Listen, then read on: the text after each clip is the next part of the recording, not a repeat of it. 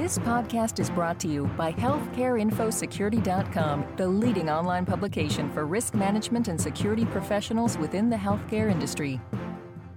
This is Howard Anderson, Executive Editor at Information Security Media Group. Today we're talking with Dr. Farzad Mostashari, the new National Coordinator for Health Information Technology. Thanks so much for joining us today, Dr. Mostashari. I'm happy to be there. At a recent meeting, you stressed that the Office of the National Coordinator must emphasize putting patients and their interests, including privacy and security, in the center of everything we do. You also called for a move from strategy to execution on many of the things that we've started and designed. Please summarize the key steps you plan to take to make sure privacy and security issues are adequately addressed, and how you'll move from strategy to execution in this arena. Absolutely. This is obviously a critical area for the health IT agenda. We need to ensure and maintain the public's trust in health information systems and in the exchange of their health information. The information needs to go wherever they go to be able to follow them, but they also need to have confidence that the information is secure, and where it's kept, where it's moving, and also that their privacy rights are protected. The first step in this, in everything we do, is to make sure that we have an open and transparent and participatory and inclusive process for considering all the issues of all the dimensions of the issue. And we do that through, importantly, our federal advisory committees, in particular the Health IT Policy Committee and Standards Committees. We have had an average of one public meeting every other day, and many of the issues that they touch on really do relate to trust and privacy and security, among other issues. So part of the process here is making sure that we have an open and transparent discussion of the issues and identification of what are the gaps and what are the potential options for action, either on the part of ONC or on the part of other federal agencies, or indeed our private partners. So that's kind of the overarching part of it. The second piece is that there are actually HITECH contained not only the foundations for ONC and the health IT incentive payments, it also had some very important privacy and security improvements in the Act. It's breach notification rules, accounting for disclosures requirements, expansion of HIPAA rules to business associates, restrictions on the sale of data and the use of that data for marketing. And it also included stepped-up enforcement of HIPAA, including higher civil monetary penalties. And as you know, OCR recently imposed such civil monetary penalties for entities that violated HIPAA protections. And I think we're going to see continued cases like that I think will be important in creating a context for folks to take the necessary steps to protect the security of the information. We're also working with state attorneys generals to coordinate their expanded authorities to bring HIPAA enforcement actions. So those are some of the most important things that from a regulatory and enforcement point of view we have to do.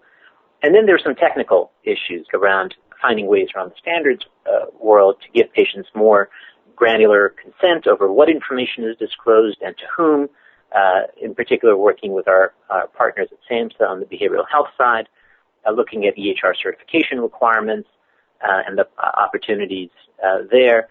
And then governance over trusted intermediaries there's going to be rulemaking coming out later to identify what are some of the conditions of trust and interoperability for intermediaries that serve to move information between covered entities.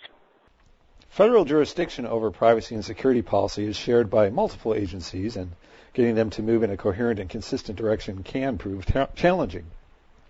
What steps do you plan to take to work with other agencies within HHS and elsewhere to ensure that the federal government moves in a consistent direction on healthcare privacy and security issues?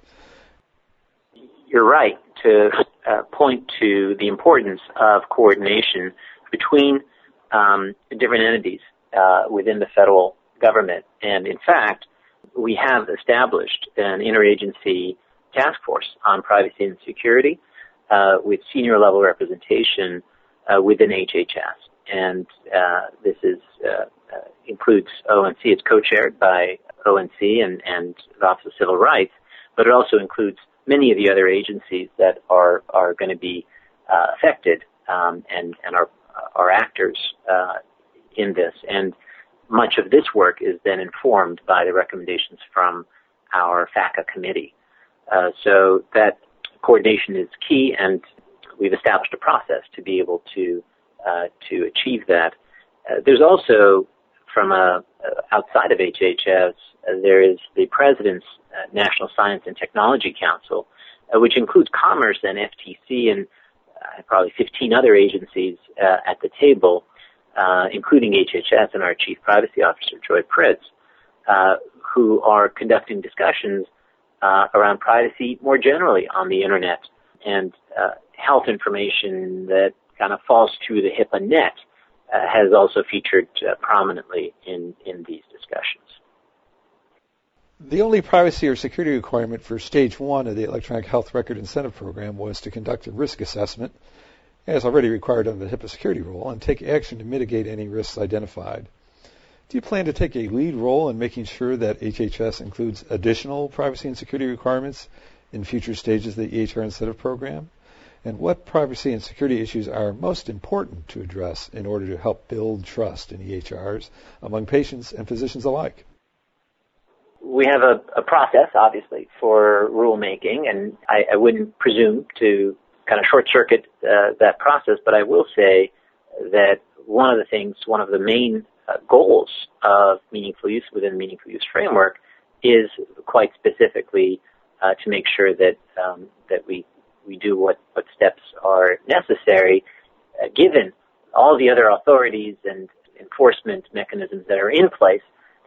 What more is necessary to do to protect the privacy and security of the information through the meaningful use rule? It's important to note, though, that again, it's within the context of everything else that's already in place. We don't need to duplicate what's already in place in the meaningful use rule. It's within that context. So we have asked, and we are getting recommendations on potential privacy and security aspects of meaningful use and the certification criteria and standards that might appertain to that. And it's certainly going to be something that is a priority for us. The President's Council of Advisors on Science and Technology has called for a new health information exchange architecture. ONC plans to test components of that architecture in the months ahead. How might those tests lead to new privacy or security requirements for future stages of the EHR Incentive Program? Yeah, what's really interesting about the new exchange architecture is that it says that we should be able to identify data with metadata around what was the source of that information and what are some of the patient preferences around the use of that information. And this really enables some of the things that, for example, NCVHS called on years ago, is the ability to segment data for sharing. For example, if the source is a mental health facility that is covered under 42 CFR Part 2, to be technical, to be able to segment that information aside or to look at the additional requirements around patient choice that pertain to that. And we're beginning to do some pilots on this.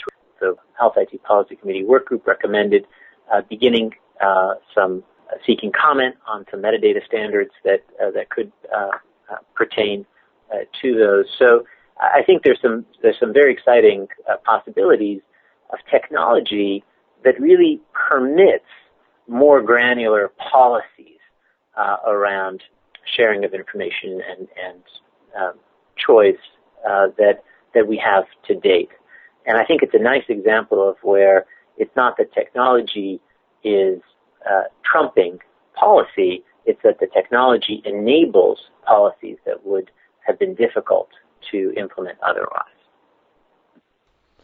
Finally, do you plan to serve a 2-year term as head of ONC as your predecessor, Dr. Blumenthal, did? And How do you hope to build on Dr. Blumenthal's accomplishments, and what new approaches do you hope to bring to the job, especially for privacy and security issues?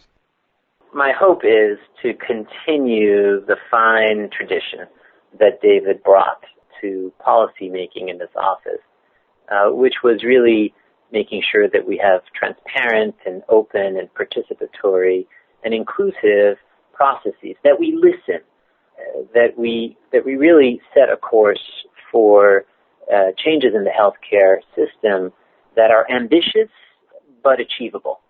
And my goal for ONC is for us to really continue down that path, continue with those principles, and help create the world that we wish to see, where we see improved health and improved healthcare, and a trust in those information systems on the part of patients and the public. So a 2-year term, or maybe longer? I plan on serving until they kick me out. Well, thanks very much for your time today. We've been talking to Dr. Farzad Mostashari, the new National Coordinator for Health IT. This is Howard Anderson. Thank you so very much for listening. This podcast has been brought to you by healthcareinfosecurity.com. For more interviews, breaking news, research, and educational webinars, please visit www.healthcareinfosecurity.com.